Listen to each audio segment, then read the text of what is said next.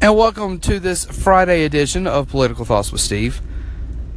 To those who are being affected in California by the wildfires, we offer our thoughts and our prayers and our support to all of you.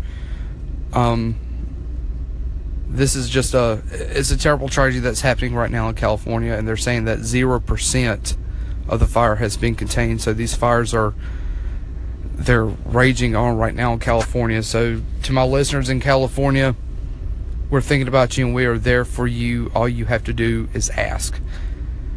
So today's political thoughts, we're going to be discussing the Al Franken resignation and the Alabama state Senate race that's going on, and the GOP's true feelings about women.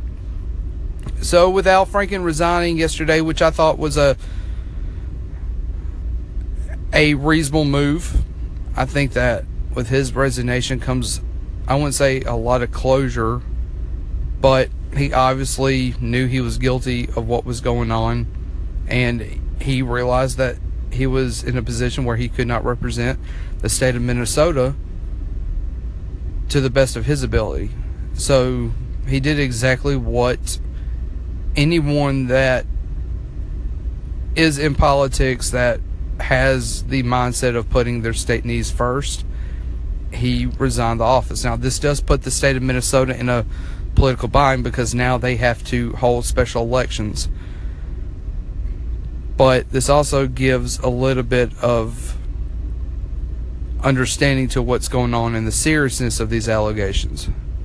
So I think it was a good move on Franken's behalf, or on Franken's part, to resign his seat and give it to and let someone else take that seat and be able to lead the people of Minnesota. What I want to know is from my viewers, and I want you all to call in. I want to hear your thoughts and ask me questions about everything that's going on right now within the political world when it comes to sexual misconduct and sexual allegations. And in Alabama, Election Day is on Tuesday, so if you're an Alabama resident, make sure you go to the polls on Tuesday. They open at 7 a.m. and they will close at 7 p.m. Central Time. So there should not be an excuse for any of my Alabama listeners to not vote on Tuesday. This is a very important election. We have Roy Moore, who has been accused by 9-10 women now of sexual misconduct, versus Doug Jones, who, the more I study Doug Jones, the more I understand that he is a true leader within our community, and I stand firmly behind Doug Jones. And I hope that all my listeners in Alabama will go out there and vote for Doug Jones on Tuesday, December 12th, because this is a very, very important election. Right now, the polls are really tight when it comes to this Alabama race. Right now, I think they are showing Roy Moore has a 2 or 3 point lead over Doug Jones. But there's one thing that 2016 taught me was, don't trust the polls completely. So to all my listeners in Alabama, go vote on Tuesday, December 12th. Make the right decision. This election is very, very important. And since this is our Friday edition, did anyone see what happened with Trump the other day with the whole Jerusalem speech that he delivered at the White House?